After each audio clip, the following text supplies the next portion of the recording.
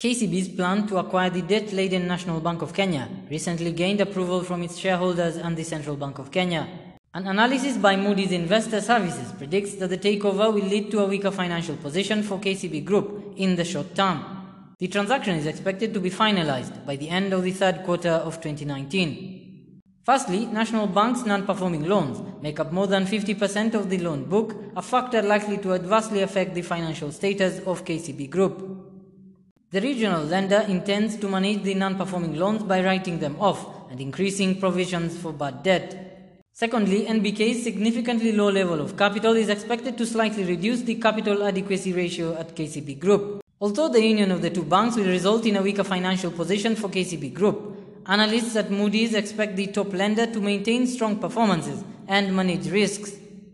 The report notes that the lender's position will improve in the next 2 to 3 years. KCB Group will benefit from the large size of government deposits held by National Bank.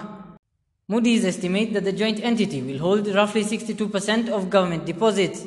The huge size of government funds will reduce the cost of finance for KCB and therefore lead to higher profits.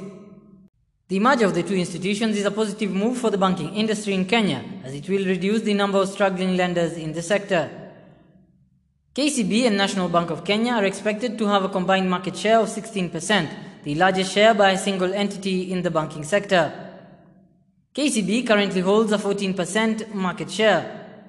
After the acquisition is finalized, National Bank will operate as a subsidiary of KCB Group over the next 2 years as the two institutions integrate the operations of NBK into KCB Bank Kenya.